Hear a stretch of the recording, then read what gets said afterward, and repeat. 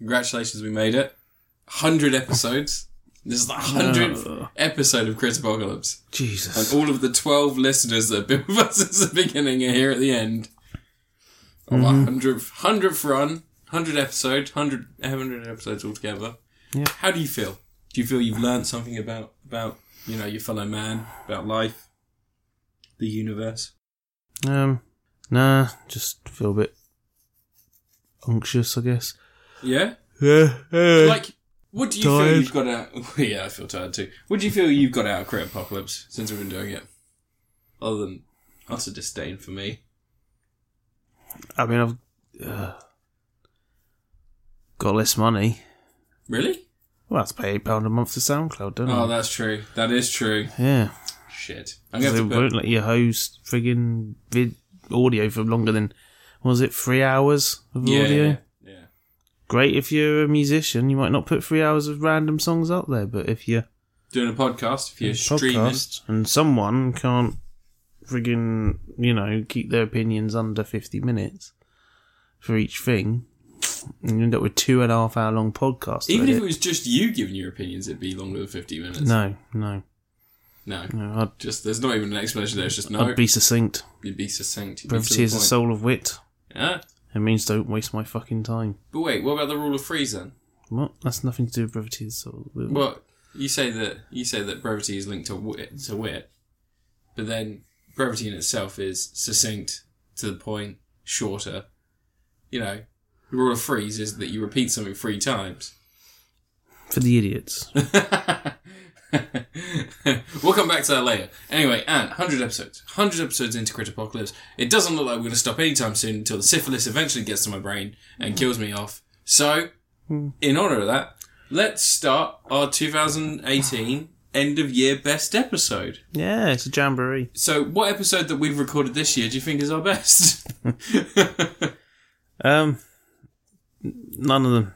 See, I purposely mock when I fuck up what I'm saying, and then it seems funny, and like I did it intentionally, but I didn't. I'm just bad with words. But no, okay, so how do you want to do this? Because we haven't really talked about in order. Do you want to go game, film, TV? Well, you want to end with TV. Do you want to go TV, film, game? You want to end with game. Do you want to start with TV?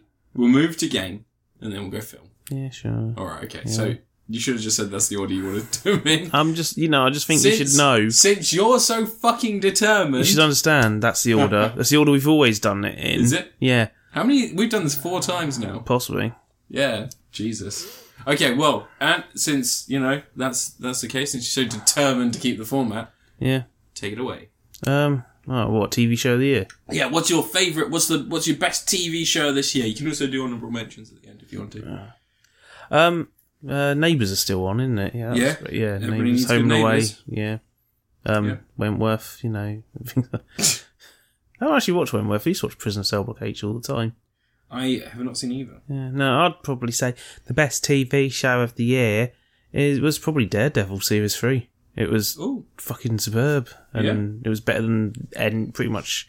I mean, I'd probably say it's the best of the Netflix Marvel series. Like, up there with Jessica Jones at least. Yeah. Better than the previous 2 seasons of Daredevil. It was friggin' superb television. It was good TV. It was a proper focused, structured thing that went through all the characters, and it didn't have that thing that a lot of the Marvel Netflix shows have, where they kind of feel like they're stretching out a little bit for the 12 episodes. This one felt like every episode had a purpose. It had a point. Which the first Daredevil series did. The first Daredevil didn't feel too slow. It kept... Each episode had a scenario going on, whereas sometimes you get those ones where there's not really much of a scenario, it's just stuff happening. Okay. And I feel like a lot of the Netflix shows this year, the Marvel ones, were like they were reacting to how people reacted to the previous series. So they did stuff like Luke Cage was a lot more... had a singular tone rather than switching tone partway through, and it kept a thing. It built towards something, which, we're probably never going to see. Iron Fist didn't have a single boardroom meeting, so that was a good start. Because when you think of Iron Fist, what do you think when they made that first series? What do you think of Iron Fist? Oh yeah, boardroom meetings. Yeah, because he's a businessman first and a martial artist next. That'd be like you doing a Batman series, and most of it is spent Bruce Wayne doing his business meetings and shit. Which and then occasionally he does a bit of Batmaning. Sometimes he goes out and fights crime, but most of the time he doesn't. No, Stays in. He likes some like Pepto-Bismol because his stomach might hurt a bit. But the first series of Iron Fist had nothing. It just wasn't much. Second series was a lot better. See, I would disagree when it came to Luke Cage. I liked the first season a lot. I think the music and the villains, they all worked very well together. It was a shame that they killed off certain villains. That's what I'm saying. They should have done those two as two separate series. Yeah. But Luke Cage season 2 came back. Instantly, it's got an interesting new villain. It's got an interesting idea. It's expanding out of Harlem. It's not just Harlem now. It's the areas around Harlem as well that they're exploring. My problem was that so often it would be like, oh, people like the villain because he's charismatic. Maybe there's a team up with Luke Cage. And it's like, oh, come on, guys. They do team up. I know, but that's what I mean. I think the problem was they skirted too often the idea of everyone liked it when Luke Cage knew the bad guy before, or everyone liked it when they had this... they couldn't really decide. It didn't feel like they had a definite ending to that series. That season sort of meandered a bit, and again, it was... they probably didn't know they were getting cancelled. Yeah, probably not. Well, the guys who made Daredevil didn't know until they found out what we did. It fell into the curse of the other Marvel series on Netflix in that they had a certain amount of episodes in mind and not a certain story. Nah. And so they tried to throw stuff in there that didn't really It's just because you don't like black people, though. Love black people. Yeah, you've been saying a lot of times that you can't One of look my at them top for more 5 than types of people. 5 minutes without vomiting. Yeah. David Walliams style. That show was racist. Which one? Little Britain. They had the 2 old ladies who would vomit whenever they found out something had been touched by a black person because Little Britain's full of racism. I don't watch it because I don't watch crap. Yeah. But no, I watched anyway. Daredevil, you fuck. Season 3, yeah. Yeah, no ninjas. No ninjas this time. Because ninjas are kind of boring. They're faceless foot ninjas. Yeah, this stuff that you can do the hand, fine, but just don't turn every fight into them versus a million ninjas. Do the hand, but say these are 50 members of the hand. Yeah. That's how many there are. They've integrated within the community. There are people that will whenever they did the bit where he was like fighting that one guy, I can't remember his name, the one ninja that he thinks he kills in the first series, and then he comes back in the... Oh, yeah. But when that one guy, that was like, those fights were always cool and tense, and it was like he was facing someone equally as skilled as him. Although the problem was they expect you to remember Daredevil Season 1 from 2015 and Daredevil Season 3. I don't know, I remember more Daredevil Season 1 than Season 2. Yeah. But yeah, Season 3 just focusing on Kingpin, friggin' having... friggin' Bullseye be really nicely tied into the story. Like he wants Kingpin to not so much respect him, but sort of like he sees Kingpin as like a guiding figure. It's like a father figure. Yeah. And then doesn't sort of realise that Kingpin's just using him because he's Kingpin. That's what he does. Yeah. But they did it's just fantastic. Got nice fight sequence at the end when they're all mixing up their freestyles together and smashing into things. And Vincent D'Onofrio is like friggin' great. It's almost his best performance. Obviously his best one being the villain in Men in Black. I was going to say that's actually a good performance. He's just he looks like his face has been pulled by bits of string constantly for the whole film. Your face looks loose and saggy. Oh. That's fine. That's great. No, it's good. It's a great series. I like it. Sort of ends off in a really nice spot as well, where Daredevil's like the anti-hero that the cops are tolerating now. Like at the end of it, they're like, he's not Daredevil, that guy's Daredevil, and he walks off. Never wears the red suit for the whole series. They're like they withheld having the whole I'm Daredevil again now. Yeah. But the thing is now you've ended it and they cancelled it, and I mean there's a possibility Disney could keep producing the show with the same people because it's still going to be their money no matter what making this thing. It's not like Netflix were the ones who are solely budgeting this series or anything. And it would, having all those shows back on the Disney thing would be a good way of dragging people over, wouldn't it? Because you've got a series continuing on a different service and it would drag people over to the Disney streaming service. Yeah. I bet they put it on the Disney streaming service and it's only in America, isn't it? And I bet it comes on the UK Netflix. Yeah, 100%. Just like a fucking Titan show. Yeah. Well, we're getting Titans. Oh, that's out. That's coming on the 12th, isn't it? I think. Yeah. Apparently, everyone has said that series is way better than they expected it to be. I've heard the opposite. You're looking at bad internet. You're bad at the internet. No, I'm not. I read from a lot of things. The majority of opinions have been middling to bad, and then there's been a few that have been very vocal about how much they love it. You're bad at opinions. You're really bad. You shouldn't be doing a podcast, to be honest. Is this because of my opinion of Aquaman? Yeah, probably. You're not allowed to talk about that. Anyway, unless you call it your best film of the year, yeah. Might be the film of the year. Aquaman has an octopus that's drumming in it. Yeah. Film of the year. It's so bad. Yeah, Daredevil series 3. Yeah. Best bit of TV. And I'd probably say close second would be She-Ra, because I fucking love that She-Ra series. Okay. Gay as shit on television. It was fantastic. Yeah. That whole show was like friggin' like scientifically built to piss off angry nerds. The series ended with a fucking rainbow of friggin' a tidal wave of rainbows when all the friends joined hand. It was like a rainbow tidal wave just washing the bad guys away. That's like, it's not subtle. No. Subtlety's overrated. I know people who use context and they're cowards. Yeah. The subtext and they're cowards. Subtext. Yeah. Subtext. Yeah, anyway, you review you say what your TV series of the year was. Okay, so Stop looking over your Netflix history to remember what you watched so you can pick one at random. I hate to say that it's another Netflix series, but it is another Netflix series. My series of this year. What's on TV now other than Arrow and Doctor Who? My TV show of this year is going to be BoJack Horseman. Ooh. Season 5, it was? 5, yeah. It was really fucking good. It was incredible. So I think I've picked BoJack Horseman for my end of year favourite before, but yeah, I think series 3. Yeah, but we've moved beyond that. So animated TV in general is quite a weird format to pick for something like the storylines they choose. I think we've gone past the heyday of adult animated comedy stuff because Archer's been losing it a bit and. Yeah, but Archer's been losing it because it should have ended a long time ago. Possibly. Should have brought back Frisky Dingo. So when it comes to BoJack Horseman, it's somehow still tackling so many issues. Like every season, I think they've run out of things to say because they've dealt with most of the angst that comes with being an adult. Like there's so many storylines, there's so many things that they do. No, you just don't understand how much a sad horse can go through. And it's not just him this season. We've got a few different changes for the character. Diane's going through a divorce from Mr. Peanut Butter. Mr. Peanut Butter's found someone that he realises is on his same level because... What was her name? It was fucking funny, wasn't it? Oh, God, what was it? Princess... Was it no, Princess? not Princess. It's Princess Caroline. Yeah. She has a funny name and it's like it comes up in the second episode and it's a punchline to a joke. It's like, I can't remember. But yeah, so everybody sort of...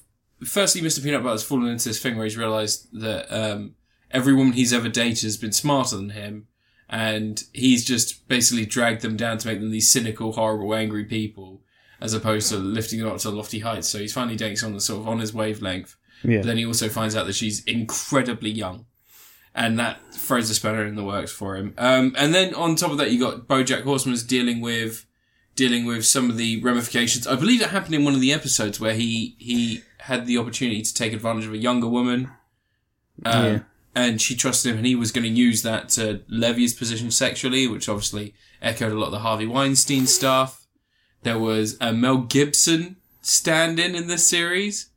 The Australian bloke who kept being a fucking prick to people, and he went on and apologised, and he got really good roles doing it. You know, it's all incredibly funny, incredibly intelligent comedy, and it's elevated by its subject matter, by the way it handles its subject matter, the script writing. It's constantly funny, and it's constantly finding new ways to use the whole human-animal hybrid to make jokes. To be disturbing, yeah. Yeah. Just disturbing. Just a bit disturbing. You love fucking animals. I do. It's amazing. But all in all, yeah, BoJack Horseman Season 5 is my TV program of the year. I heard a bunch of people got swept away by a load of semen. What?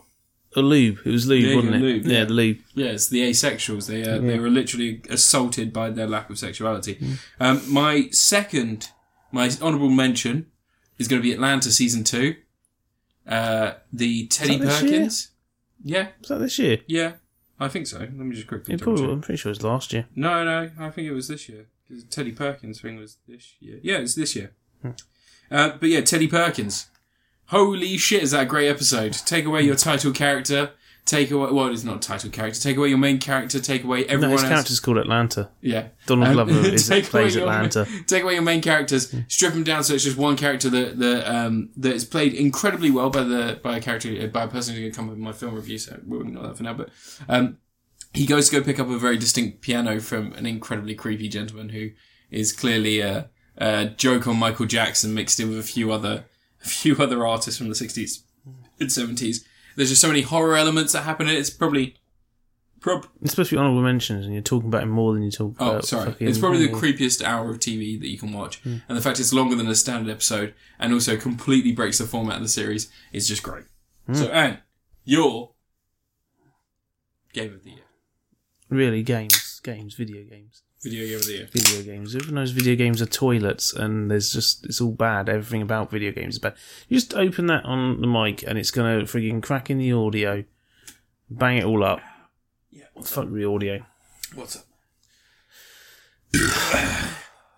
What was your shares of the year? BoJack Horseman. Yeah, I forgot. BoJack Horseman. And honourable mention to it. Right, so game of the year. Game of the year, Anne. So. This is where we have to pick out an indie game to make out that we're really like into obscure stuff and that we appreciate games that have one idea. I'm not going to do that. No, that's what you're supposed to do. You got to pick out a game that no one played, like Detention or something. No one played that. Some people probably did. It's on sale on Switch. No, I'd say game of the year probably friggin' God of War. I'd say. Yep. That came out in January. It did. Yeah.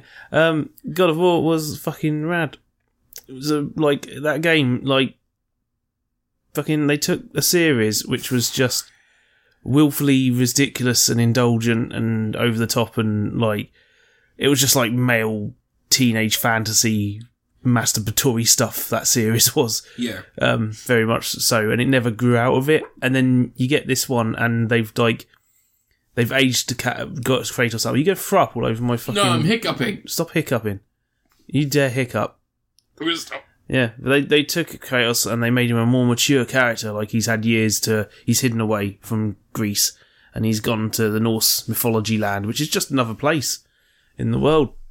And he's got a son now and his wife's just died and all this sort of stuff. And he's got to bond with his son that he never bonded with because he doesn't like forming Well, has she? Things. That's a little bit delayed. She has died. She's very much dead. She still exists in the magic and everything Super else. fucking dead. But yeah, he's it's just a really nice story, father son bonding shit and all this sort of thing, and him gradually accepting him, and then there's mistakes made and they go back and forth, and they have all their little conflicts and stuff, and it's like a really well written, serialized thing. It kind of reminds me a bit of The Road. Father and son issues going on and all this, and how, they're forced into a situation where they have to hang out a lot, and they never really did. And it's all, it's good stuff. There's moments early on where it's ridiculously difficult. Charged One's not in God of War.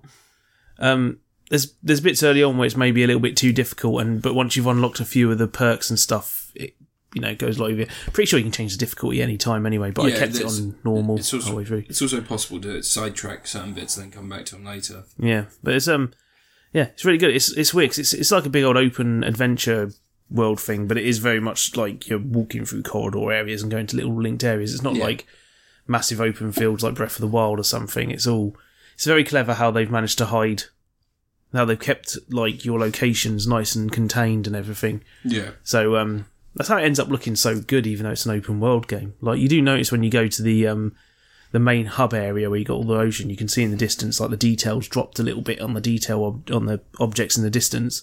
But once you get close up to anything, it's it looks fantastic and brilliant. Friggin' voice acting's great. It's got Christopher Judge playing Kratos in this one. Yes, it does. Who was one of the Tilk in Stargate. Yeah. Who was SG-1. What were the things that lived in their stomachs? Well, he wasn't a thing that lived in anyone's stomach. No, you remember that in Stargate, the villains were the people who had the worms. Oh, yeah. And he was one of them. Yeah. He had one. He had a worm. Yeah. What did he eat? Did he use his little mouth to eat? He didn't have a worm that comes out of his stomach. It was in his stomach. He didn't take it out or anything. Yeah, it came out. There was a cross and it snaked out. No one ever did that. They did. There was loads of people doing that in Stargate. That's what Stargate was about. Stargate was boring. Yeah, it was. No, it's a really fucking good game. Friggin' the way it's they've kept it as an action-packed, smacking game, hitting stuff game. But they haven't been tempted to take that route of turning it into Dark Souls like every game is nowadays. All action games are Dark Souls now. Yeah. They still kept it really action-packed and stuff, and there's a point party through. The game's been out a year. Fuck it. Like, you get the Blades of Chaos from the old games. Yeah. And suddenly you're like hooking bad guys and dragging them into you and punching the shit out of them. And it feels a bit more like the old game. Yeah. It's still like mostly 1 or 2 on 1 fights. Yeah. It keeps it all simple, but it's still action packed, and they throw particle effects everywhere to keep it all lively. Yeah. Like, you probably couldn't get through like the harder stuff in the game just by button mashing or anything. You're going to have to get good at the game. It's not like the old God of War games where you can kind of just brute force your way through a lot of the conflicts in the old ones. But yeah, like the difficulty curve does smooth out a bit, and it does get you that feeling of being really powerful by the end of it, where you're just trashing shit everywhere. And plus, you get better at the controls as you go along, because there is a lot to learn in the controls. There's a lot of little details, and it uses pausing in combos, which is a smart way of making combo moves a bit more trickier and a bit more skill based. Rather than just smashing buttons, it requires you to pause sometimes before you do another attack. Yeah, makes it a bit more thoughtful. But yeah, just fucking great. It is great. And all the post game stuff's hard as nails. Sometimes you can do some of the parts that you shouldn't do early. I managed to do one of the, there's a dragon you have to go and find. He's like supposed to be one of the dwarves got turned into a dragon or some shit. And, I went and did that way too early, and I just brute forced my way. I managed to make it. I just took it and just went for it. There was like one of the monsters you had to fight, and it was way too difficult, and I just did my best. I did that with a Valkyrie. I found the Valkyrie by accident. I was just like, what's over here? Well, yeah, they're not easy. No, you don't want to fight them. They're not nice people. There's a couple of moments where you get a nice big sense of scale, like you get from the old God of War games. You still get the massive, great big, like giants and shit, and you get that the boss fight at the end is fantastic when you one person's controlling a giant frost giant thing that you're fighting on top of and stuff, and you're fighting another god, and Kratos and his son are like comboing attacks together, things like that, and it all becomes very satisfying. I think that one of the things that I realised when I was playing God of War 4 so many times during God the of War playthrough. 4? God of War. Yeah. God of War 4 was God of War Ascension. Yeah, one of the things I realised when I was playing it, because they released God of War 3 Remastered on PS Plus around the same time that God of War was released. Possibly. What I'd end up doing is I'd end up playing a little bit of God of War 3, and then going back and playing God of War 1. Just to sort of, not to detox myself from God of War, but just to add some speed into like gameplay and stuff, just because I often found that God of War, I'd be walking around, I'd be throwing my axe to find collectibles and things like that, and it would all be really good, but it felt so much more like you said, Breath of the Wild is a great comparison, because it's not open world, but it has that same thing where there's tiny details that if you keep an eye out for, you find stuff and then you get distracted and you go and you try and do little quests and bits and pieces. But all in all, the game, it's so weird that you don't notice that scale as you're playing it all the time. Yeah, it's because it keeps you in corridors. Yeah. It's clever. It's not just corridors, like on bridges or in environments that seem enclosed. They mix it up. So I think to say corridors, it makes people think more of the Alien vs Predator game from 2006 or 2010, whenever. But it's basically it keeps you locked inside smaller environments so they can just unload everything that you can't see. So when it comes to being locked in, it's not like genuinely locked in. It's like there are. You see outside, like the weird, the fairies, the dark elves. When you go to their world and you see fissures in the ceiling and you see this bright pink light blasting through, you never actually go out into like an open world. You get a good sense of where you are all the time in that game. It's like, it's always, everything all interweaves around. Yeah. And you can come out somewhere and be in another little area that you were at earlier and things. It's how easy you get to grips with stuff as well. The little like underneath, Freya's. Yeah. Like Witch's Hut. Yeah. You've got like the intertwining chambers. The amount of times you go back there and you're like, oh, I know where this is. I know where that is. And you sort of instinctively, where everything is, even though it's not a simplistic area. There's loads of like ramps going up and down that interweave and things like that. But you still somehow, you find your sense of direction and purpose there. Yeah. Yeah. That's really good. The only thing I'd probably say, bring it down a little bit, is there's only like probably about 5 enemy types you fight in the whole game. It's not much.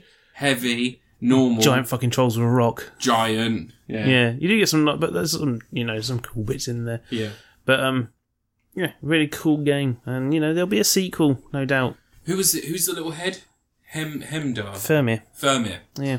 Yeah, the little head makes it. Yeah, he's so good. Dirty when he's eyeball. speaking dragon. Yeah. He keeps messing it up. Oh, I might have accidentally just insulted his mother. I like the two little gay dwarfs. They're quite Yeah, cool. Yeah. the brothers. Yeah. One's blue and one's not. Yeah. And they never tell you why. No, doesn't matter. They're Doesn't dwarfs. matter. It's a mystical world. Yeah. Yeah. It's mystical, magical world. Some Mystical, really clever magical. parts in that. I love when you find out there's supposed to be like, oh, we need to find the other side of this thing. It's, you know, it's some sort of other world that we need to go to, and it literally involves flipping the entire room over upside down. Like, It's the tree in the middle. yeah, the tree I of life love the thing. They tree need to of find the life. other side of Yeah. the route, and it's like just literally grabs the whole world and flips the entire thing upside down. It's nuts. It's really good. I'd love to see if they do another one. I guess it's still going to be Norse mythology, but because they leave you at the end with a teaser for 4, and they haven't explored 4. Because you kill his sons, don't you? Yeah, so I guess they're going to stick with Norse mythology. What's the thing? But Your there son, is- it hints at your son being Loki, doesn't it? Yeah, your son is Loki. Yeah. Yeah, but there's like a room you go into in one bit, and you can see the Greek mythology, the pantheon, and Norse mythology. But then there's like Chinese in there as well, and I think there's like an African one Oh, or really? something, or Native American one or two. There's something else, but there was 4 of them, so there's 4 pantheons that it mentions. Yeah. But it's on like one of the giant scrolls on the wall when they're in the room when they flip upside down because Yeah, they're going to find the guy who travelled, find his treasures from the guy who travelled everywhere. You know, when you go in there and he finds like the goblet from Greece, and he's like, and he just throws it in. Yeah, I think so. It's Hides been it. a long time since I played He it. finds a tablet that's got like a or a goblet or something. It's got like a drawing of his story from when he was in Greece, and his son's like, "What's that?" And he just like smashes it, and it's like it's nothing. But yeah, that's God of War, friggin' fantastic friggin' game. Yeah. Well, it was certainly a beautiful game as well. So well designed. Like the camera mode, you can make Kratos smile finally. The axe. The sound design in that game is impeccable. I like throwing the axe in things and then dragging it back through other people. It's when you just, it's the sound of it landing in your hand. That wow. It has that little thing Yeah. that goes like that. But it's really good. It's really nice. I like it. Yeah. They should make 10 more of them. Yeah, they Just should. put them on the Vita. Have you got any honourable mentions for Game of the Year? Anything that you'd say was also up there for you? We're supposed to say indie games as well, aren't we? Well, if you've got an indie game that you've played in particular that we want to throw in there. This, Iconoclast came out this year. That's a really neat game. It's fucking fun, I have it, but I haven't played it yet. and everyone's playing Smash Brothers, aren't they? Yeah, everybody's Yeah. playing Smash Bros. Superb Smashing Brothers. Did Mario Odyssey come out this year? Yeah. Was that the start of the year? Yeah. Yeah, that was That's a good game, yeah? it was alright, it was alright. Yeah. It's fine, whatever. But It was was that this year? Jesus. I think it was, yeah. It's been a long year. It has. Okay, is it my review now? Yeah, I guess. Sure, why not? I'll go for mine now. Yeah, so my waste game everyone's time. my game of the year is going to be Fallout 76. No, it's not. I'm fucking joking. Of course, I'm joking. No, my game of the year is another exclusive, and again on the PlayStation. Spider-Man. Spider-Man. Spider-Man. Almost the exact same reasons that you picked God of War. I love the mystical elements. 'Cause you liked all the axe Norse sounds mythology. great. Yeah, the Norse mythology. No, it Like when he goes inside the giant lizard. I loved it. When the head of a guy hanging from his belt spoke, that was He's got great. a Dr. Octopus's head. Yeah, Dr. Octopus's head. No, so I don't want to speak too much about superheroes this year because that seems to be every year now that Marvel dominate the cinemas and everything else. But the problem is that it's hard to go through the year and in the year end not mention one of my favourite comic book characters being made into finally what I think is probably the best Spider-Man game that's been released. In terms of the actual thing itself, it is Spider-Man. Spider-Man on the Game It's Boy. Marvel. It's been Spider-Man on the Game Boy. Fucking what? I played that so much. That's the Mysterio one, isn't it? Yes, possibly. So fucking difficult. I played it for hours. Why don't I have that? So anyway, Spider-Man on the PlayStation. Released this year. It was released September Yeah. this year. So a little bit later in the year. And in regards to why I loved it so much, Peter Parker as a character is great, and Spider-Man is great, and I don't think that they've really been captured in one media correctly in quite some time. No. The problem with Andrew Garfield as Spider-Man was that he was a terrible Peter Parker, and he was a pretty bad Spider-Man because he was mostly CGI, but he kind of had the quips right, kind of had the attitude right at times. Yeah, but Peter Parker is fucking those films. I know. But then you've got going I'm back Spider-Man. What's that? I'm just going to say something to ruin your life. Oh, please come back. No. But then we go back to Tobey Maguire. And the problem with Tobey Maguire is... There's no problems with Tobey Maguire. Those fucking Spider-Man films are perfect. Tobey Maguire is the perfect Peter Parker if we're going by the 50s and 60s comics, or the 60s comic. Was it 67? He quips in those films. And then you go to... But the problem is that he's still Peter Parker, just in the costume. Because he's so good at Peter Parker, he just doesn't do as well as Spider-Man. But the films are almost perfect. As long as nice outfit. Did your boyfriend knit you that? Yes. Yeah. So in terms of film, Spider-Man, the first one was the first one to gross $1 billion, wasn't it? No. Yeah. No. Was it that or Titanic? Freaking adjusted for inflation, it's Gone with the Wind. But Titanic. Spider-Man didn't get $1 billion. Spider-Man was like something like 500, 600 million. Was it not it might have been the biggest opening of all time then? It was probably at the time, I don't know. Anyway, crazy. Disregard that. We're talking more about the medium. So Spider-Man the video game, it perfectly captures Peter Parker. Spider-Man 3 did $1 billion. Did it? Yeah, that's Spider-Man 3 is the most successful of those films. That's really insane. Yeah. Spider-Man on the PlayStation. Marvel Spider-Man. Spider-Man. Don't confuse people. Sorry. They might think it's another Spider-Man thing. I'm so sorry.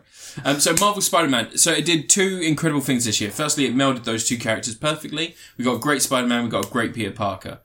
He quips when he needs to quip. He talks when he needs to talk. And in one of the DLCs, he talks with a mouthful of pizza. And it is quite possibly one of the most charming things that you've ever heard. The game itself, it plays exactly as you'd want this game to play. Spider-Man 2 was always... People were saying, Spider-Man 2, best Spider-Man game ever. I was slightly of a different mindset, because I didn't have Spider-Man 2 when it was released. Instead, I got Ultimate Spider-Man as my first Spider-Man game, which isn't a bad game. It's alright. It's quite good. It's just got that fake web swinging. Yeah, that's the problem. It had fake web swing. In this, everything... The web swinging in Ultimate Spider-Man works by, like, if you're above the building, you can't web. As long as you're below it, he just webs. Yeah. And you web around. And Spider-Man 2, it was always, he could only web if there was stuff either side. Spider-Man 2, yeah, actually latches onto buildings and you actually have momentum and physics on it. And then we get this. Now, the problem with Spider-Man 2 is that they had a few moves so you could traverse areas where there wasn't any buildings, but for the most part, you avoided Central Park and things like that because it was hard to swing through them. In this... You're amateur. In this, they make it so easy for you to traverse any distance that you just... I almost never use fast travel. No, fast travel sucks. But in those other games, if there was a fast travel option, I'd be like, yeah, okay, fast travel. It's worth using the fast travel for the little cutscenes that play when you're in the... Oh, yeah, it's worth seeing a couple of those, yeah. But in terms of the scope and scale, New York feels like a big city for the first time. Every other one of the games, it feels tiny. And, like, there's people that you can go and you can greet in the streets, stuff like that. It's essentially giving us the best version of Spider-Man, going through some terrible shit, but still being the best version of Spider-Man, still being on the street, high-fiving people and giving people finger guns and stuff and saying hi. It's got all the weird costumes that you could expect. You've got all the different iterations of Spider-Man. At the same time, you've got villains and characters in there that are different from how they are in the comics or in the TV shows, but still recognisable. I like they completely just throws away the whole established, this is the order Spider-Man meets certain villains in. Yeah. And all that sort of stuff, because that's one of these things the nerds get upset about, is when you do like, here's a Batman story or something and he's not met the Joker yet or something. Yeah. It's like, get over it.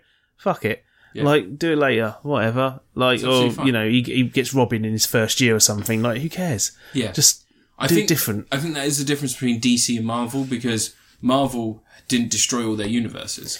They had that event when they recently. Reset Marvel for Ultimate Universe, all they did, to me, it felt like in a lot of the Ultimate comics, was they were rushing really hard to re-establish every villain you already knew, and they weren't making new ones up.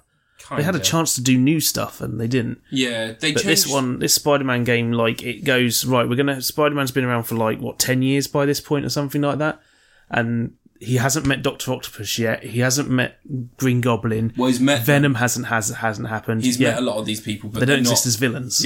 Yeah. Like, as far as you can tell from the game, his main villain of problems has been Scorpion, Lizard, and Tombstone. And Shocker. Tombstone, of all people, Shocker, yeah. Well, Tombstone doesn't even, it doesn't seem like they've interacted that often. No. Tombstone, when you have that fight with Tombstone, the big one, such a good fight. Yeah. Whoever thought a game about Spider-Man where web swinging is one of the best assets it has would put you in a garage and you'd be like, this is fucking great. I love this. It's the only bit of boss fight footage I used in my video on it. Oh, really? Yeah, I didn't use anything else spoilery, but I kept that in there because I wanted to show the dodging, because it's all about the dodging and the weaving. It's all about the Arkham Asylum combat in that section. But yeah, just in terms of Arkham Asylum.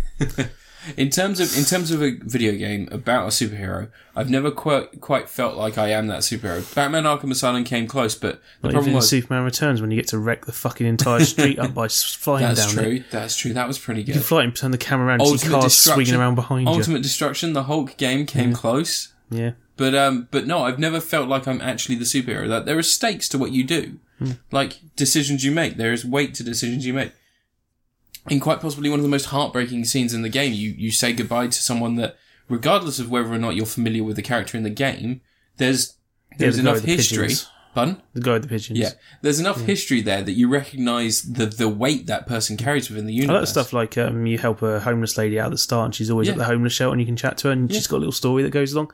Yeah. There's the two people who sit there playing chess all the time and all that. Like little characters have stories and you interact Miles with them. Morales is in there. Yeah. Introduced in quite possibly the best possible way I've seen Miles Morales introduced into something. Because in the new Ultimate Universe, he just sort of appears and they're like, oh, look, you're Miles Morales. Like, oh, okay. Yeah, he's like in it for like a couple of issues of Ultimate Spider-Man, isn't he, before Peter Parker dies, isn't he? No, he basically... I know he gets bitten by a spider that's been genetically engineered to like have Peter Parker's blood or some shit in it. And, No. So... like reenact his DNA so they can recreate Spider-Man. It's a weird one. So in the Ultimate Universe, basically the spider that bites him is something that Prowler accidentally finds in a secondary test lab. Yeah. So it's like one of the old hives, nests that they had that the spider Peter Parker got bitten by. Yeah. They've essentially been breeding and growing in there. So he never intended to steal the spider. He didn't realise the spider was one of the assets they wanted him to grab. So when he went and collected the other stuff, the spider latched onto the box he was taking away, because he didn't realise the hive had broken, or the nest, and then Miles Morales got bit by it, and then Miles Morales slaps it and kills it, and then he's like, oh, that's weird, but he keeps it, and then eventually learns that it was like they want to make someone who's super strong with the healing factor, but they don't want any of the other stuff. They don't know about the other stuff, like the spider senses and things like that. They're not focused on that. They're trying to genetically engineer the powers this time. Yeah. But then they accidentally create more powers, like he can go invisible. Yeah, he can go invisible. He's got adaptive camouflage, and he's got sting. He's got a hand touchy. Yeah, electric. Yeah. His venom sting. But yeah, Miles Morales in this works great. Like, you know, they don't have him hide away for too long, and once Peter... One of the best scenes in the game is towards the end where Miles Morales goes, Peter, I've got something to tell you, and Peter thinks it's puberty, and it's, you know, it's a testament to the actors. Because they clearly hired actors to go and act these scenes out instead of just having people... I can't remember who's playing Spider-Man in this. No, nor can I. I know I've seen videos of the making of, because they have them during the credits or something, don't they? Yeah. Yeah, but the scene in which Miles goes, oh no, I've got something to say, and then instead of him, like, explaining to Peter Parker, he just jumps, does a flip and sticks to the ceiling, and Peter, without hesitation, puts the box down and just does the exact same. I think that's great.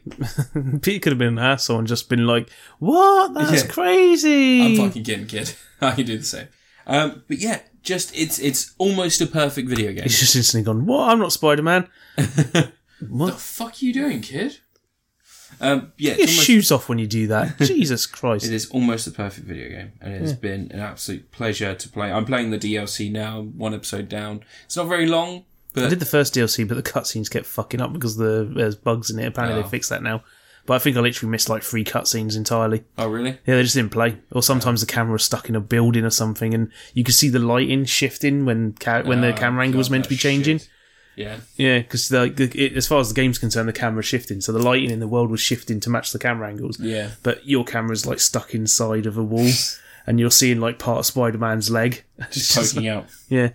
That's bollocks. But yeah, it's not a perfect video game. For anyone who's a lover of Spider-Man, lover of Marvel Comics, there's so many little hints and secrets and bits and pieces here and there in the costume.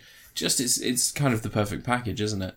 For someone who's enjoying this shit, who enjoys this stuff. Package. I think that more than God of War, I can see myself going back and playing this and just stopping a few crimes just to unwind or something like that. Can't rip people apart in Spider-Man. No, you can't. But yeah, my game of the year this year is Spider-Man. I do have an honourable mention. Is it an indie game? It isn't, sadly. You're supposed to only talk about indie games. I'm only supposed to talk about indie Spider-Man's games. an indie game. Okay. I can't think of any indie games that I'd say were fantastic. No. Well, I could do a mobile game. No, whatever. What was your honourable mention? Well, my honourable mention was going to be Super Smash Bros. Ultimate. mobile fucking honourable mention. Well, it's on 3DS as well. Unless it's WWE Supercard. No, it's on 3DS as well. But I'll go Venture with capitalist. Yeah. No. I'll go with Super Smash Bros. Ultimate. Yeah. It's been almost perfect. Yeah. It's much in the same vein. I mean, it really was a toss-up between this. I missed the friggin' sandbag to hit mode, the home run mode. Yeah, I missed that stuff. It's weird. That's not what there. I'm saying. But I haven't found myself playing. I haven't found myself playing a game like Super Smash Bros. By myself for long periods of time. Everything, even Tekken, Street Fighter, I always jumped online. Fighting games are bollocks now. Smash Bros. Has come along and gone, what's that? You got 5 characters and the DLC for 40 more. Here's 74 characters straight out of the box. Well, yeah. What I was saying was that at least 74. You can make all your Miis. Games like Tekken and Street Fighter, I go back and I played those online a lot. I almost instantly jumped into the online, did a little bit of story, jumped online, bit more story, jumped online. Street Fighter 5 was just a good fighting game around a horrible structure and terrible economy and all that. It's just horrific. The actual core fighting in Street Fighter 5 is fantastic, but the rest of it, everything around it, bollocks. But in terms of quality, Super Smash Bros. Ultimate, I don't know how they've done it. Almost every area of that is polished very, very well. It's on what most people consider to be the weakest console. But in terms of the actual output, what we've had... It's not weakest, it's kicking the Xbox One's arse and it's catching up on the PS4 Pre. Exactly. Yeah, it's been the top selling console this year. Yeah. But it's the cheapest, and it's a complete package. You don't need a TV. You don't need extra HDMI cables. You don't need this. You don't need that. It's all in there. And games are cheaper on it. Often you'll find games... with 2 fucking controllers. What a revolutionary idea. Yeah, just give them out of the box. Yeah. And it's just... Kind of have to. Imagine if they made it so you couldn't unlock the other second controller. You had to pay a premium to unlock the second controller from the console. You take one out. Either one, doesn't matter, but you can't take the other. Once you take one out, it locks the other one in. Yeah. But yeah, Super Smash Bros. Ultimate, it's probably going to be... Give them ideas. It's the fighting game I'm going to play for a lot longer than any others, really. Yeah, I'm gonna keep playing until I unlock all the characters and never touch it ever again. You really? No, I'll play low. I need to finish that World of Light. Apparently it takes about 30 hours. And yeah. I'm about 9 hours into that. I'm going to complete World of Light. I'm going to unlock all the characters and then I'm going to start... I beat fucking Ganon on it, though. That Street Fighter stage. Ganon was a piece of shit on that. Oh, yeah, I remember that one. The one where you've got like 130 health and he has 180. Yeah, I went back there when I finally levelled Midna up to 99 a second time because Midna's got the 2 stages. She's got 2 tiers. And when she was up there, I just went back and I fucking decimated him. Jesus, yeah. I still had like 60% of my health left, 60 hit points left, which is much better than I was doing before. I had a couple of matches where I had to go back in and come back to him later on. There's one against Big Boss that was really difficult and I was struggling on it. And I only succeeded because she fell off the edge and didn't get back up. And I was like, I'll take it. The one that I had issues with was the poison level. There's a level where it's a flat stage and there's poison. You have 130 hit points. You have to defeat the other one in like 2 minutes. If you get the there's a spirit that can get rid of not the ones for poison, the one that gets rid of fog. Oh really? Their Detective Pikachu gets rid of fog. Oh. And that gets rid of poison completely if it's a poison cloud. Oh. Yeah. That's pretty cool. Yeah. Oh, it's good to know. But yeah, all in all, it's phenomenal. It's not as good as Spider-Man, in the sense that I think that Spider-Man is more of an achievement on all fronts, whereas this is a filtration system. This is the 5th game in, and it's just they've perfected. The thing is that because the fucking fans are like when they make the next one, if they don't include every single character and all the stages again, they're going to be bitching and moaning like crazy and trashing it because they're a bunch of losers. I think they should make Super Smash Bros. Maker next. Be like, if you can do it better, you do it better. Fuck it. Sure. Yeah. There you go. Copyright infringe as much as you want. Yeah. Have as many shits as you want. Like here's the Castlevania background, make a Castlevania stage. Someone's recreated the whole of Symphony of the Night. Fuck it, who cares? Let's do it. I can't wait until they release Minecraft Steve as a character in it. It'll have everyone's thinking Banjo-Kazooie. I'm saying Minecraft Steve. You really? Yep.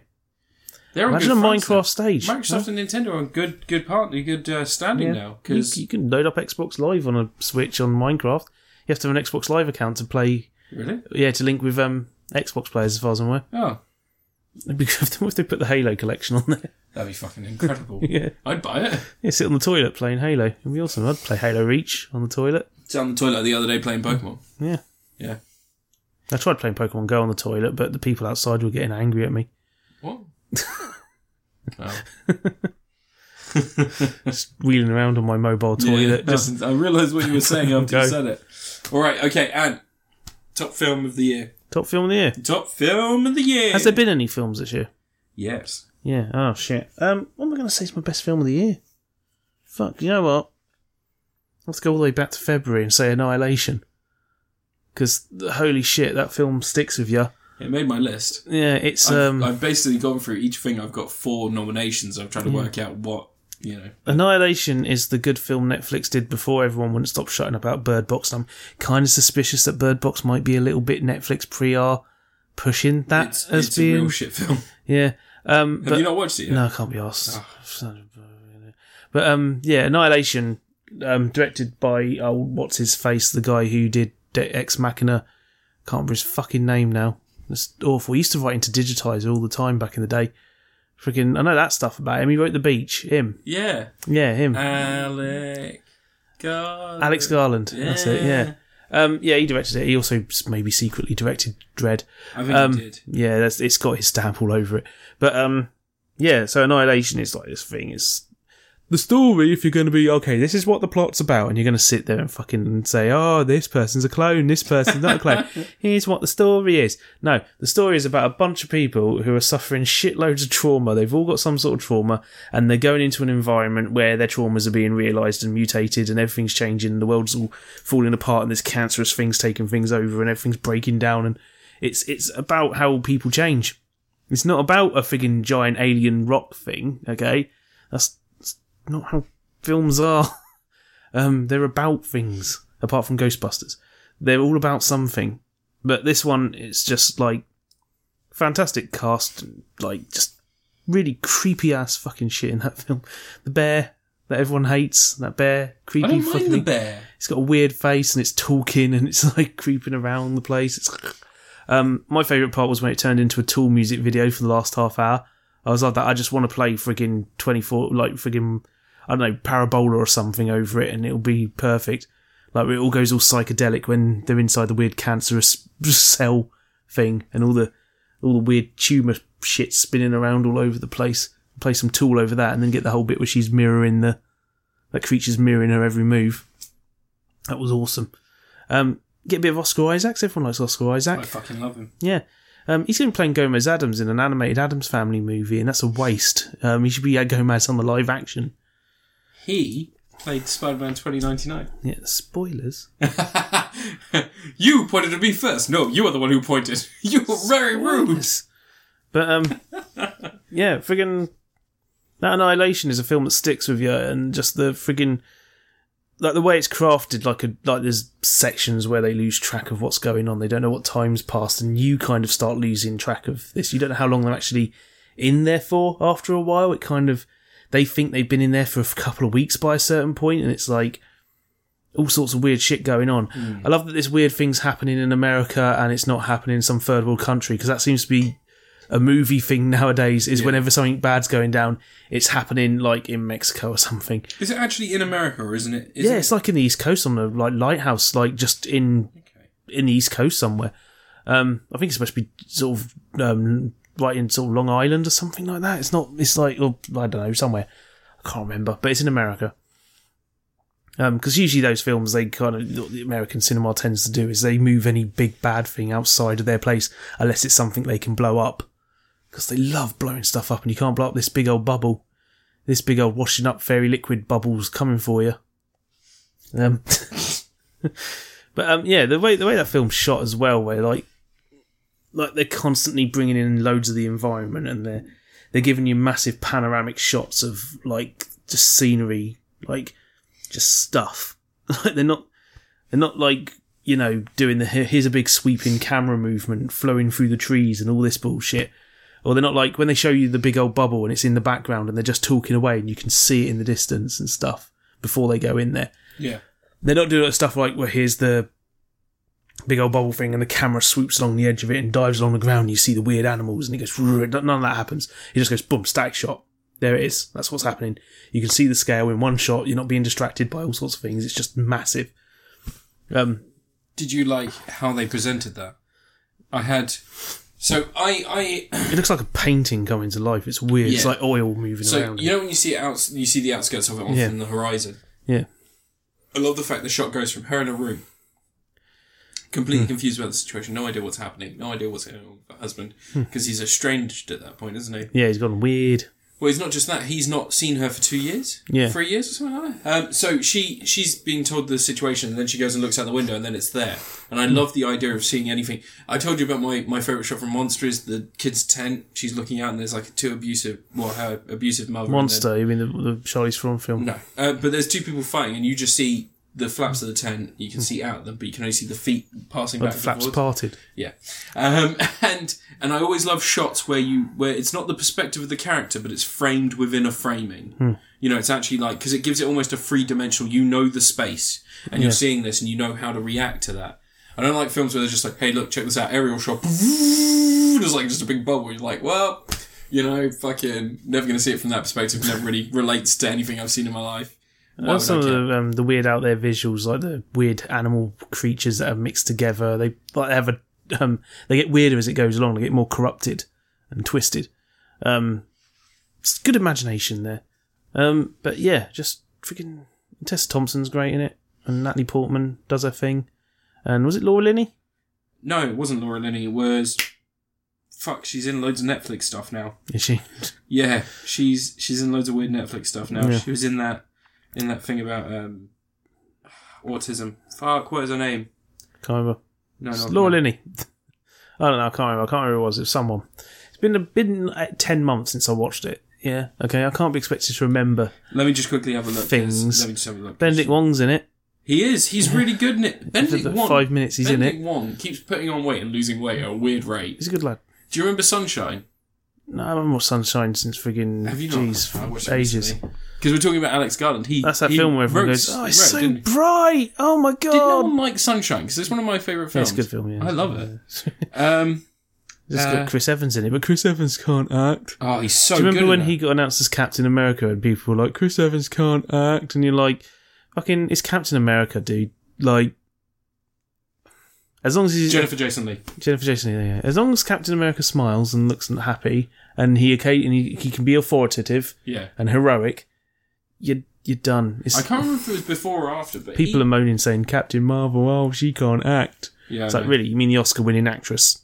Yeah, like the one who's won an Oscar specifically for her acting. One of the youngest Oscar-winning Brie Larson. Actresses. Yeah, she's one of the youngest Oscar-winning actresses ever, isn't she? And you're concerned about the acting quality in your Captain Marvel movie? I think that they should just watch Short Term 12 and they'll fall in love with her. She's great in that. I don't think they care. I think they're more concerned that a woman's in a film. A woman's in a film, ladies in a movie. But no, I should have cast Oscar Isaac as Captain Marvel. Jude Law's Marvel. He can be Marvel, yeah. I don't know if Jude Law is Marvel. I think he might be posing as Marvel. He's Marvel. But yeah, Annihilation, like Chris Evans, he's fucking incredible in Sunshine. The scene, like, he's really good in Annihilation. He played the bear. Yeah. There's because it's an Alex Garland film. I often go back to shots from his other films, or like other films that he's been a producer on, or films that he's written, like Sunshine. And there's the scene in this where there's a lot of stuff with hands. There's a lot of stuff with touching yourself, like confirming something's real by using your hands. And it took me back to... I watched Sunshine only a week ago because I couldn't sleep one night, so I decided to watch the whole of Sunshine because I'm a fucking idiot. But there's a scene where he drops a wrench and it falls into coolant. And he reaches in and grabs it and pulls his hand up and he's just shaking. And he goes and grabs his hand and just shaking. And there's this grimace on his face. And it's such a fine... Didn't he have another wrench? Just a great little bit of acting. And then that sets up, like, it is the gun, it's Chekhov's gun of the film, because he has to eventually submerge his whole body in it. Oh, so he has to eventually, the wrench has to go off. No. At the end, he has to push because the computer's overheating, it needs to be in the coolant tank at all times or else it overheats. And he's manually going underneath them and removing the bolts, they just drop in. And on the third one, he catches his leg. And you see him, he's shaking. And he's just like talking to, he's like, I'm gonna have to go in again. And he goes, do what you need to, because they know they're all gonna die at that point, because there's no coming back. They've got to explode the bomb, because the guy's destroying the system that's actually gonna get them to the sun. But yeah, just fucking, he was in another film where he played a drug addicted lawyer who's fighting for there's a person who invented a needle that basically breaks free from the tube, so that when nurses are injecting people, maybe they're at risk, maybe they have HIV or something like that, the needle doesn't break and then go into them and cause them to get HIV, because that was like a really big thing in America. Yeah. But so they made ones that just break and it just goes. Yeah. And they were fighting to get those put in place because a woman received HIV helping a drug addicted man who had insurance. But yeah, no, all in all though, Chris Evans, he's the Chris of the Year for me. Is he? Yeah. Who's your Chris of the Year? Pratt and Hemsworth. Hemsworth, he's great. Don't get me wrong. 4 was this year, wasn't it? Yeah, but what did Chris Evans do this year? Infinity He said like 4 lines in Infinity War. He stood around a bit. He turned up a bit too late to help Vision. He fights real Nazis in real life on Twitter. All right, okay. Is that your film of the year? Have you got an honourable mention? I mean, I saw Spider-Man Into the Spider-Verse this week, and Bumblebee, and both of those were really fucking good. And Bumblebee's like actually quite touching, which is weird. It's got little moments where you're like, oh, that's weirdly effective. And John Cena's fucking hilarious in it. I've heard good and bad things about it. I've not seen it yet. I will see it. It's great. It's so good. It reminds me of those 80s, like, you know, the films when a kid's got a robot or an alien or some shit and they have a little adventure in the 80s and all this sort of stuff. It reminds me of those. But it's got a lot of Iron Giant to it, a lot of E.T. But fucking, there's a bit in it, John Cena at the start, when Bumblebee first arrives, gets attacked by Blitzwing, who, Blitzwing's a triple changer, right? But in the film he's not. But the other 2 Transformer Decepticons are triple changers, and neither of them are triple changers outside of that film. It really bothered me. That the only triple changer in the film doesn't triple change. But at the start, like, the army gets blown up and they almost all die and stuff, and John Cena's the only one who survives, and he wants revenge on the Transformers. That's why he's sort of the antagonist. But you get the feeling he's a little bit smarter than that, and he knows that maybe the Decepticons aren't the good ones. Because he even points out they're called Decepticons. A little bit on the nose. He actually says that. But there's a bit where it's like, we're going to get these Transformers. He says, right, it's time to get payback. And he pulls a gun out of nowhere and goes, like that, and just cocks back the barrel. Yeah. It's just fucking, he's just full of stuff like that, like 80s machismo stuff. And he's got like a big old scar down the side of his face and stuff. But it's funny because all the government and all the military agents are like, well, we should really let them use our satellites, because if we don't, they'll just go to the Russians. It's like, no, they won't. They'll just kill you all and they'll take your satellites. Yeah. They're only making you useful idiots for the time being.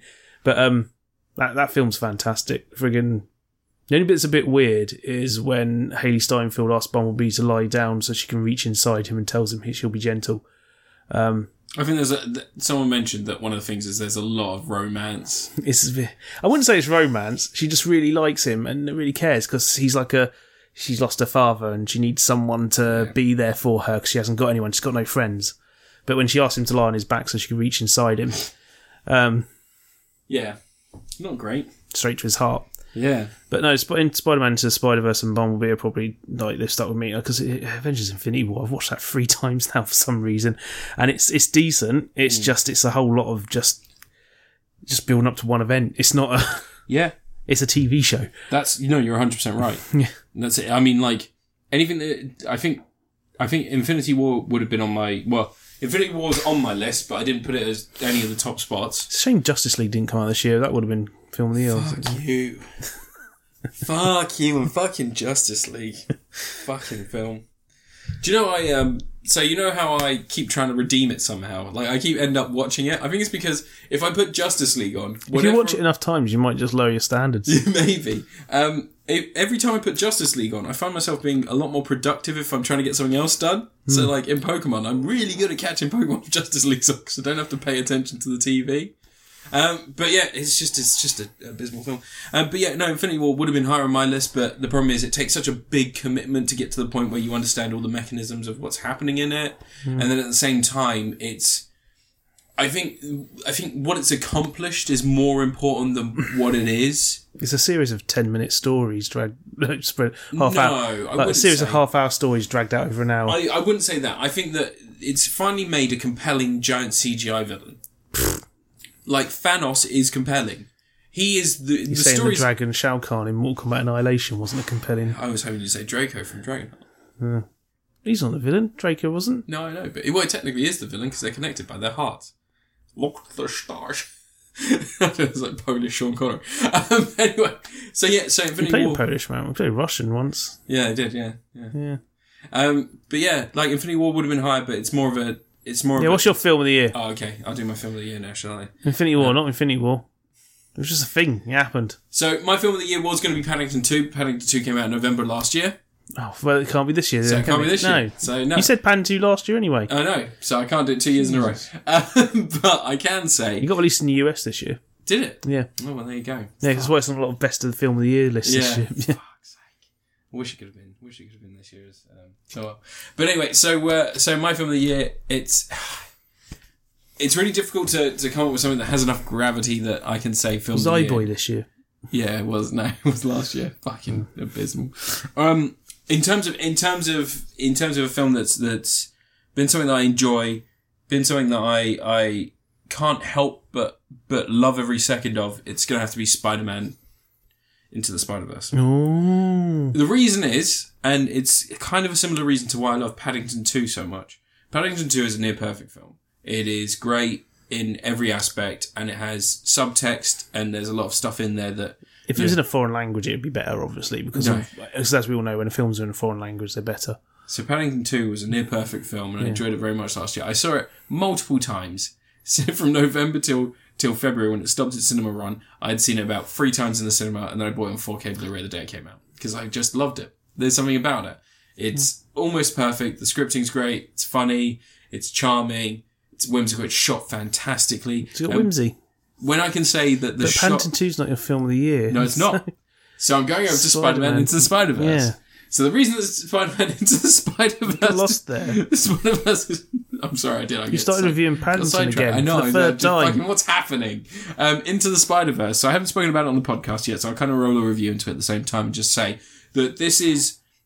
I didn't want to make this my film of the year, but I couldn't think of anything else. You're a big Spider-Man nerd. And you didn't have a TV series, and you couldn't get the trifecta of Spider-Man this year. No. The problem is that I can't think of anything else that's had as much heart and has been so inclusive of every single person in the world.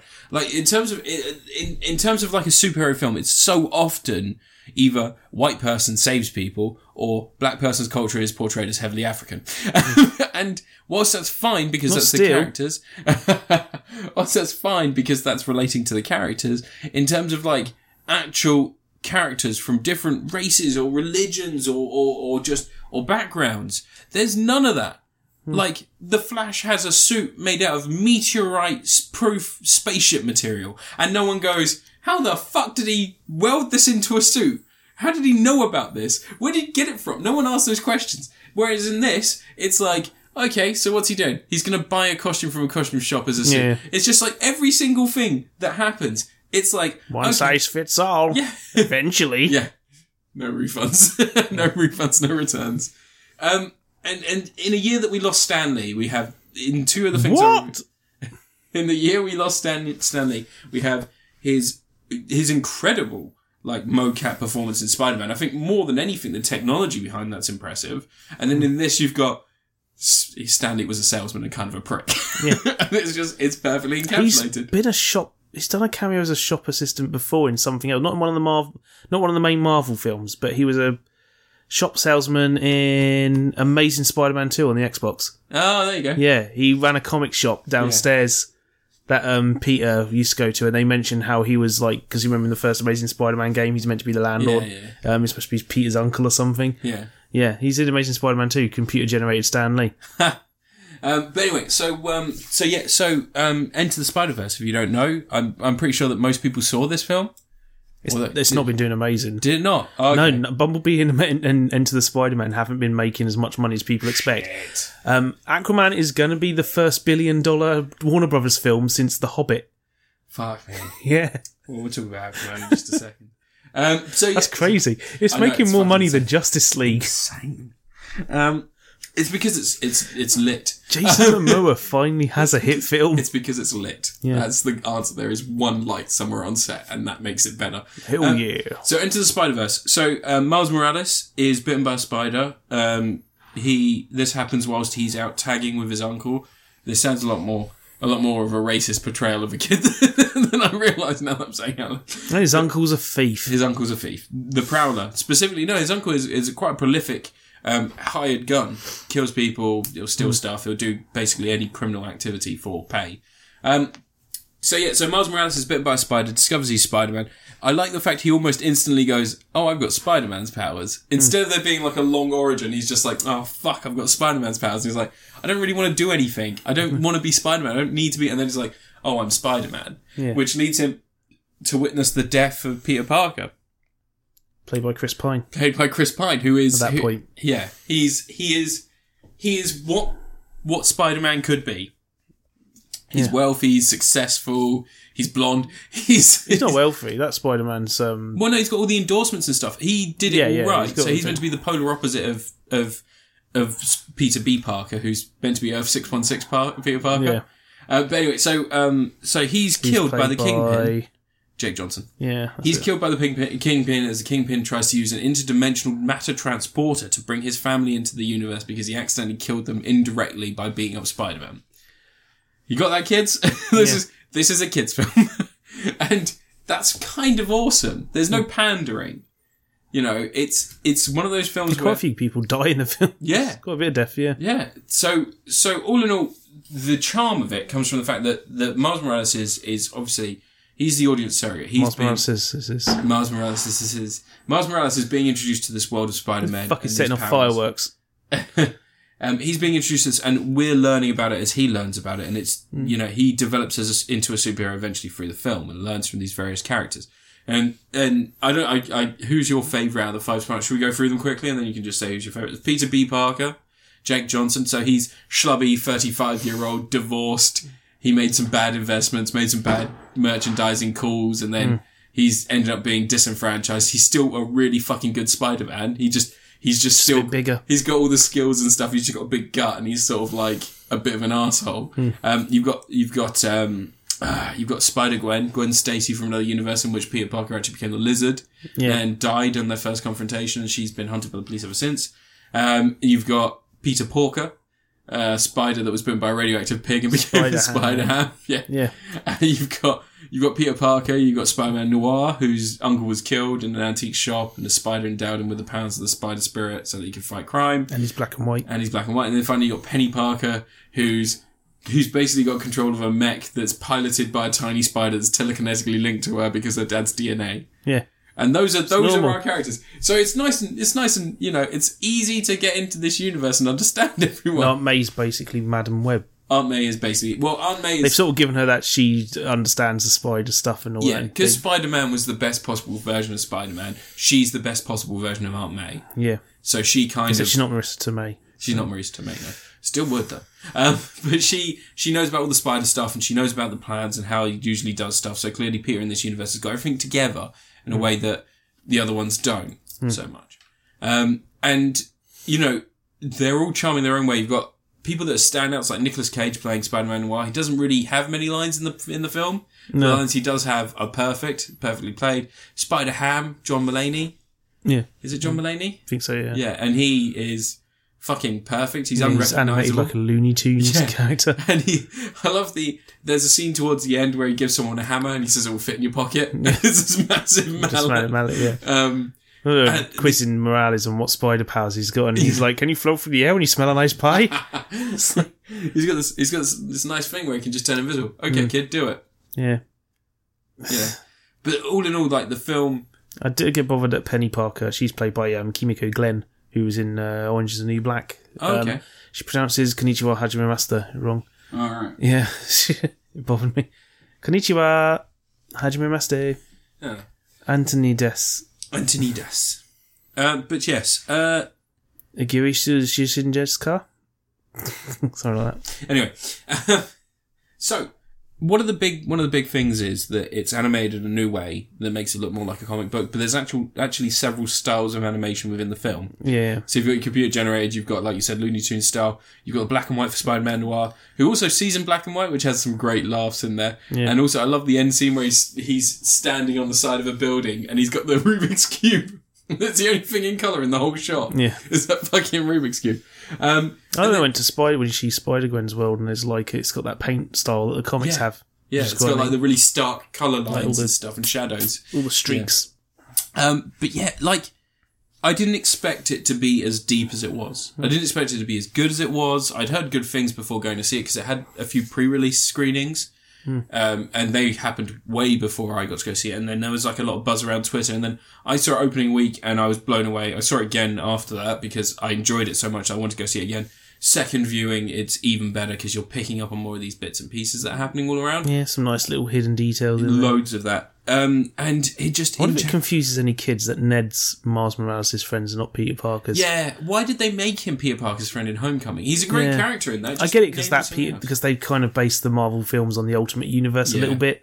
Like there's elements of the Ultimate Universe in there. They've just basically stolen Miles Morales and put. And they didn't want to put Mary Jane so much and Gwen Stacy so much and all that sort of stuff. So Flash Thompson's like a side character in Homecoming. Yeah. So they didn't want to rely on the stuff that's already there, so they had to do Ned. Zendaya is Michi.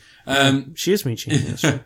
But so instead of having Flash Thompson being a bully that intimidates him, and says now what kids get bullied by, so it's this schlubby kid who just he's good at tech and he's a bit of an asshole. Guy in the chair. Yeah.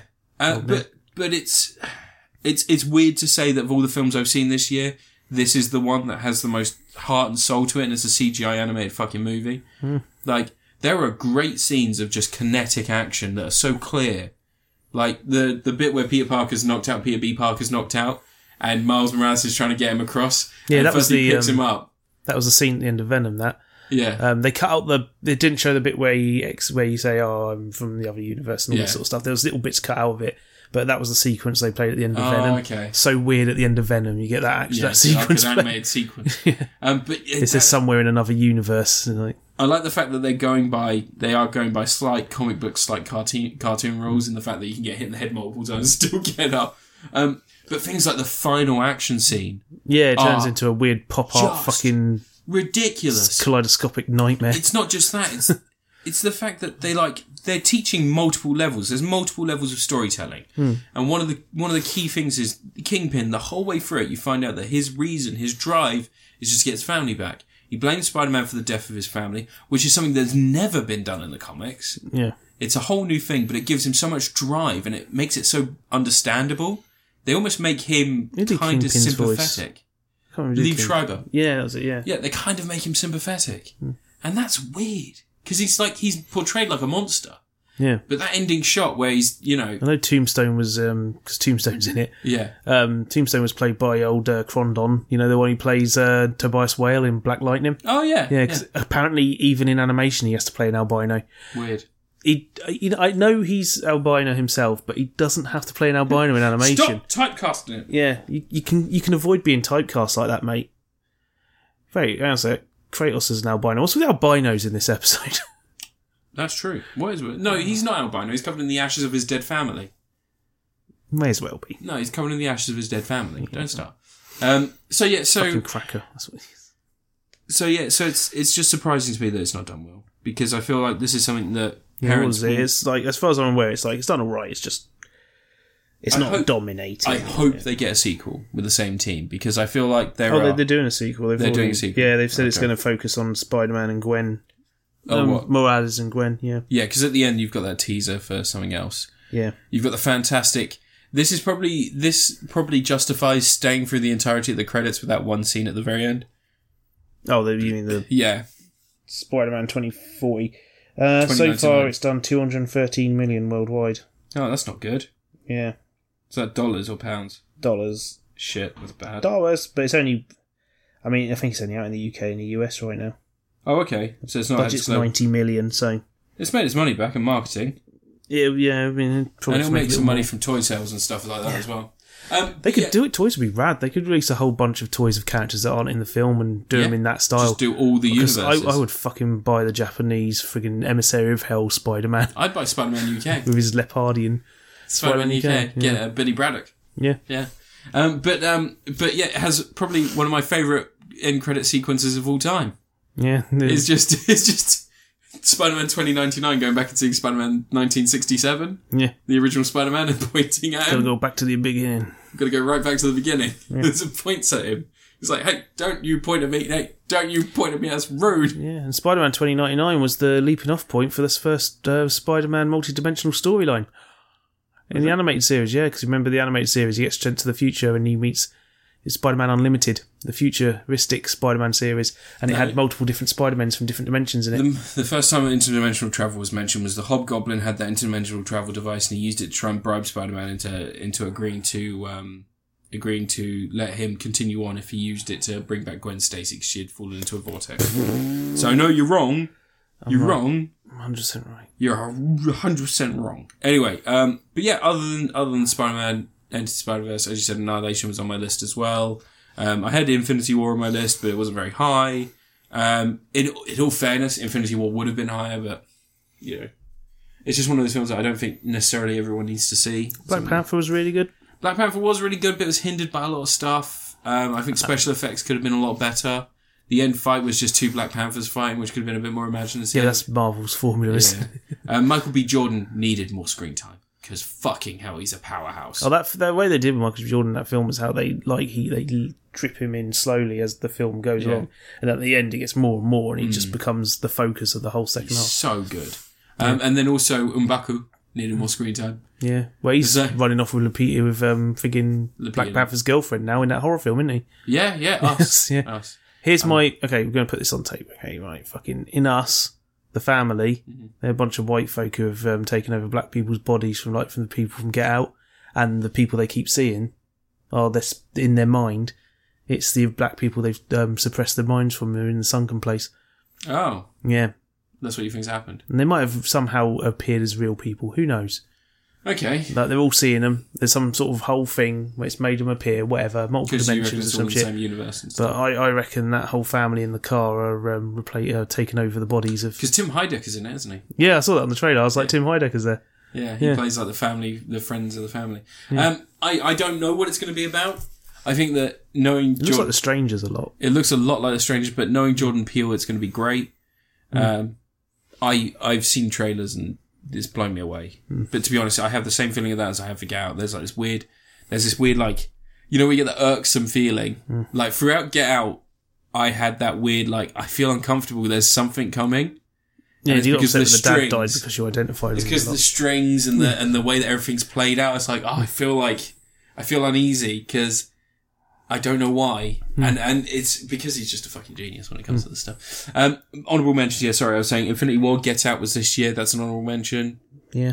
The reason I didn't go for Get Out is because as much as I loved it, the ending I felt was like a bit... It just became really bloody. I loved it. I loved the bloody bit. It was just the actual ending, because I don't know if you've seen the alternate ending.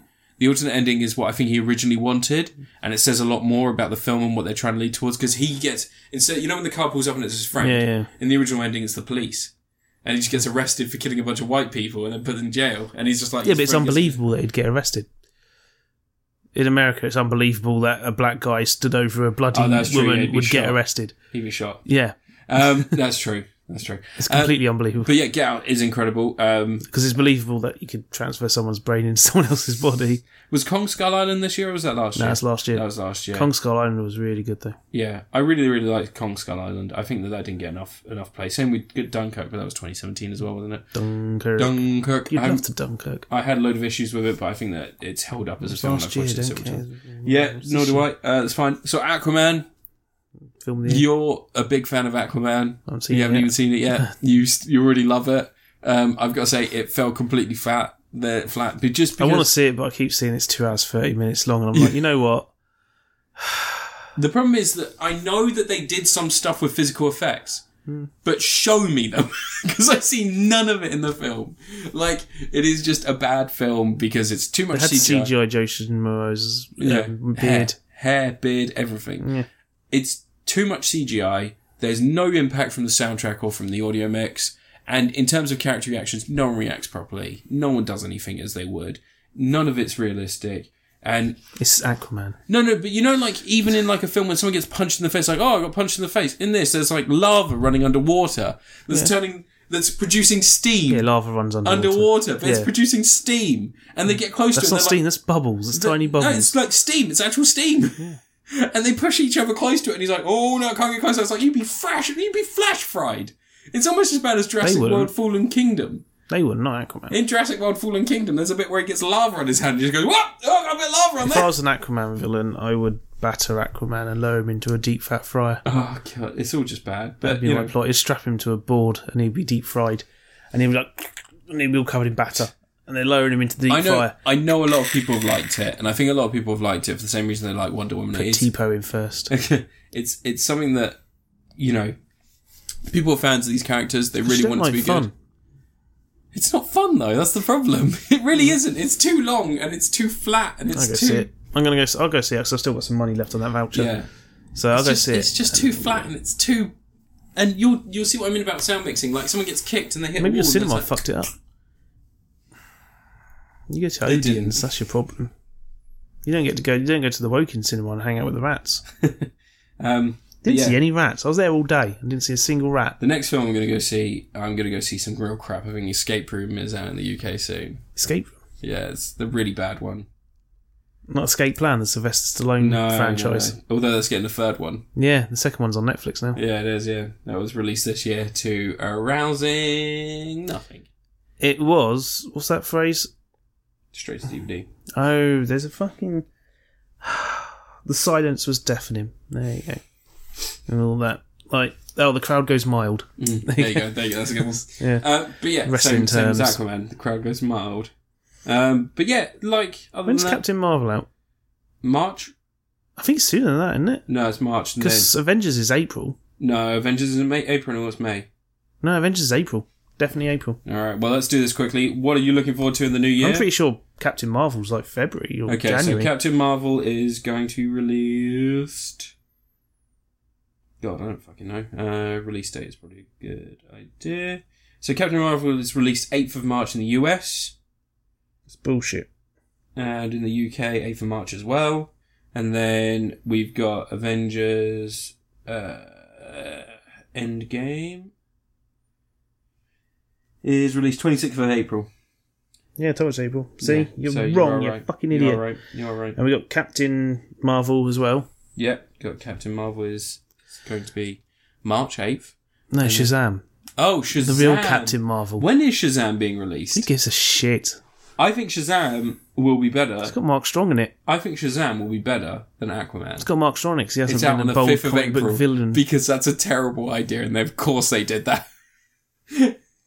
That's 20 days before cinema is ruined for every Marvel should just release Avengers that day. Just move it back. Do you remember when they released Batman v Superman and then Marvel announced they were releasing Civil War and everyone was like, what? They're nuts to go up against Batman v Superman. And it's like Marvel just stared there at DC. They stared and DC blinked and they fucking left it. They left it. They fucking pulled it. I'm sorry, Marvel, we won't do it again. They still made some money though. They did. Batman v Superman made a silly amount of money, didn't it? Yeah. 900 some odd million. Fucking, no, I don't know. But anyway. Yeah. That's been a load of bullshit. Yeah, right? We just said the same opinions we've said multiple times throughout the year. Wasn't that fantastic? Well, we hadn't reviewed Spider-Man Into the Spider-Verse, did we? No, that's true. Or Aquaman. Yeah. Yeah. That's a film. It's fucking bad. I'm going to go see Shazam because I've got Odeon Unlimited, so of course I'm going to go see it. I've watched some fantastic films in the cinema over the years. Yeah, you know. I went to see what's that film with Ben Affleck and Jiggly? No, Ben Affleck and Justin Timberlake, where he's the gambling thing. And yeah. I went to see that in the cinema. Why? I don't know. I have no idea. I went to go see. So I saw Police Academy 7 in Batman vs Superman. Saw Justice League in cinemas. Justice League's a masterpiece. We all know that. I went to go see Spider-Man 3 in cinemas. Spider-Man 3's great. Fucking X-Men 3, Amazing Spider-Man 2.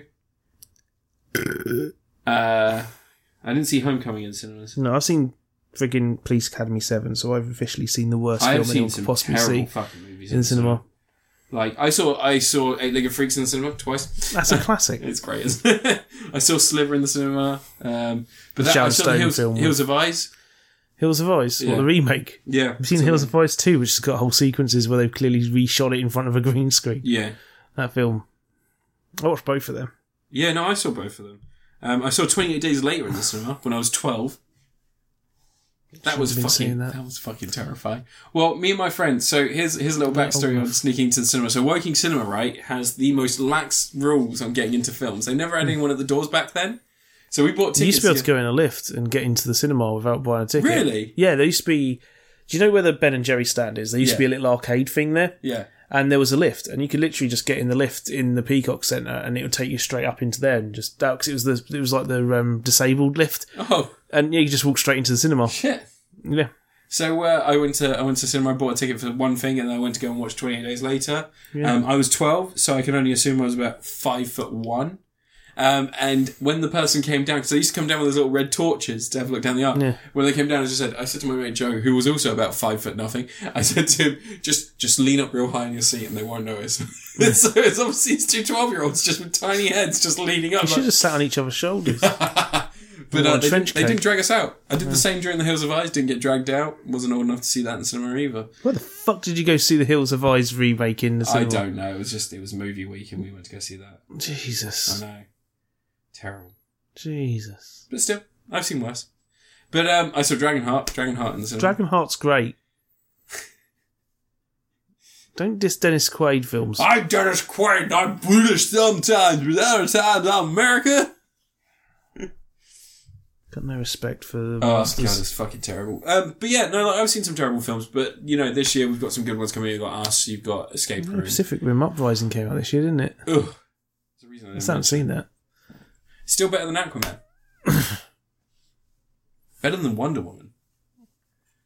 But Wonder Woman wasn't great. Wonder Woman's good. I told you. It's very good. Someone who could write a film could write a better film from the stuff they had for You're Wonder really Woman. bad. You're just racist against DC. No, I told you how to make a better film, and I give you a better ending, and then they go, the ending we have is tanks in an abandoned airport because Civil War did it, and I think that Marvel have got an idea here. Airports. Abandoned. It's not abandoned. There's loads of people there.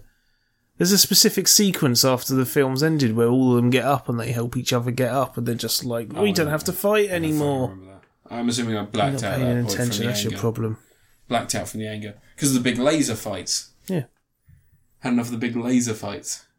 There wasn't any lasers. He was flinging CGI swords everywhere. CGI laser people fights. Oh, I don't know. Kiss the But yeah, I don't like DC films. They've not been very good. I miss Batman. I miss Batman 1989. But Batman didn't kill people. Batman always kills people. Batman didn't kill people, and then he came He straps back. a bomb to a clown. He didn't kill him, though. Really, you don't think the bomb he strapped to the clown? No, it went killed- kaboomo! And then the clown was fine. Hmm. That's how those films worked. Yeah, definitely. Anyway, this has been Critapocalypse episode 100. This is the end of year celebration 2019. Woo! YOLO! We're going into the new year. We've already said what we're looking forward to. Are there any games that you're excited about? Are there any games? FIFA 2020? Yeah, FIFA 20, yeah. FIFA 2020. Yeah. It's true for FIFA 2020. No, there's nothing that I can think of that's been shouting out to me, really. I'm kind of excited for, there's potentially Bloodborne 2 going to be announced. Days Gone might finally be released. Below's been released last week. I didn't get a chance to download it yet. Persona 5's apparently coming to out the on Switch, yeah. Yeah, that I'm looking forward to. Anything else? Is there anything coming out? There's that new Yoshi game, isn't there? The woolly thing, whatever it is. We've got the re-release of new Super Nintendo Mario Bros. U. Yeah. Yeah, that's coming out. I can't think of anything. Like, all the big exclusives were like this year, weren't they? Yeah, we're in that awkward period where it's like the E3 6 months away, so why would they possibly release anything? Well, PlayStation aren't doing E3 this year, are they? Yeah, they'll have an event at the same time just down the road. It's the same thing all the companies do. Resident Evil 2, that's coming out. No, it's out in February. I'm looking forward to that. Yeah. That's something to look forward to. Well, this is fucking depressing, isn't it? Yeah. Might as well just kill ourselves now. Yeah, if you want. Alright. I'm going to try to slowly you've got your NES slip Classic. my wrist with a copy of Zardos. You got NES Classic. That I bought you for your birthday, you prick! Got a copy of Zardos. I've seen Zardos multiple times. Okay. Yeah. I know, this is the new 2K restoration. Yeah, of the I'll original. watch it. Yeah, it's great. You got your NES Classic, you can play some games on there. You played Star Tropics, I'm a little bit jealous still. Haven't had a chance to play Star Tropics. You had a NES Classic. Show and full. No, I didn't have a SNES Classic. You had a NES Classic. I had a SNES Classic. You had a NES one. No, I gave you the NES. I had a SNES. I gave the SNES to my brother as a birthday present, a Christmas present. I've now got a PlayStation Classic that's eventually going to come because I'm going to buy one again. And then I've got my Raspberry Pi Zero. Dun, dun, dun, dun, dun, dun, dun, dun. But yeah, so it's episode 100. That's it. That's us over. Yep. You know. If you want to talk to Ant or find Ant anyway, he's on please Twitter. don't. You're an LV54 Space Monkey, and then you've also you told me recently you've joined. You okay? You've joined a new site about the shallowness of man called YouTube. in which you just talk about yourself. Tell us about that. How's that going? How many followers have you got? I don't fucking know. How many followers have you got on YouTube? 700 something. 720 something. Playing fucking modest here. If you want to see what he produces when I'm not around, which is infinitely better in quality, you can find him at Mellow Gaming. You can find him at Mellow Gaming on YouTube. And then if you want me, you know, come find me. Fucking Nazi pricks. No, if you want to find me, I'm at Critapocalypse on YouTube. On Twitter. So how come you didn't give Film of the Year to Overlord? Well, I couldn't. Why? Because it wasn't as good as Spider-Man. Oh. As much as I loved Overlord, I didn't say it was a perfect film. In fact, I noted a bunch of its flaws. Well, you were masturbating while talking about it. I fucking love that film, but it's nowhere near as good as Into the Spider-Verse. Or Into the Spider-Verse. It just isn't, sadly. When you see it, you'll understand. Because it is very much like a sliver. Seen it. You haven't seen Overlord? I've seen Into Spider-Verse. Oh, right. And you can find me at Critapocalypse on Twitter, or you can find me on YouTube as Critapocalypse. I don't do anything on YouTube, but I'm there. You know, just hanging about. As always, Trump fucks kids. Can't just accuse him of stuff like that. He's got lawyers and he'll... So, he flew on a plane that Jeffrey Epstein owned, called the Lolita Express. They have his name on documents relating to flights on that plane. Oh, yeah. Jeffrey Epstein was well known for taking children, very, very young children, ferrying them across countries, and having celebrities who paid to fly on his service that would then be able to have sex with those children. Multiple children have come forward. A lot of them have been suppressed. Jeffrey Epstein has actually been... He's actually a paedophile. He's registered as a sex offender because he's been convicted of these crimes. He only served 6 months because he's friends with Donald Trump. But Donald Trump's name is on that fucking dossier. So, clearly, someone's been riding the old Lolita Express, and if one person's been accused of it and convicted of it, then another person must have been fucking doing it. And by the way, if they want to go after people and they want to be like, oh, Hillary Clinton and all that, yes, Bill Clinton did ride it as well. I don't give a fuck. Burn him at the stake as well. Just get rid of that Trump cunt. Yeah. But, so Trump actually fucks kids. Like, it's not even a joke. This is why I've been saying it for months. I'm trying to warn people. He does fuck children. You're just upset 'cause he turned you down. So does Roy Moore. Roy Moore fucks kids. It's like if you watch Home Alone 2, that bit where Trump's in the hotel. If you watch, like, you can only just catch it when you catch it in the last frame. You can see a security guard about to grab him. It just comes in the edge of the frame. It's the fact he's wearing his big erection hiding jacket. What's with his trousers? Yeah, fucking, it made me laugh so much when I saw that. One of my favourite things that I discovered... It's like when someone's made WWE character on a game, right? And they've done certain things, and they've just widened the ankles out and then stopped at the feet. They left the feet on the default size. It's a bit like if Peter... Actually made them a bit smaller. It's like if Peter Griffin existed in real life, because he's got like the legs that go like that. Yeah. An interesting thing I found out today, in Scrooge, there's actually a joke at Trump's expense. Yeah, in Scrooge, yeah. Yeah. That wasn't it today? You told me that yesterday. Yeah, I didn't realise until recently when I saw it. I was like... Yeah, it smells of piss. Yeah, no, it smells of piss down here. It's freezing cold. Jesus Christ, where am I? I must be in Trump Tower. Yeah. Yeah, fantastic. Great. Scrooge is fantastic. But yeah, as always, Trump fucks kids. He's a massive paedophile. What a fucking arsehole. So is Roy Moore. You people voted for him because you're all fucking psychopaths. But America, we love you. Without America, we wouldn't have any entertainment.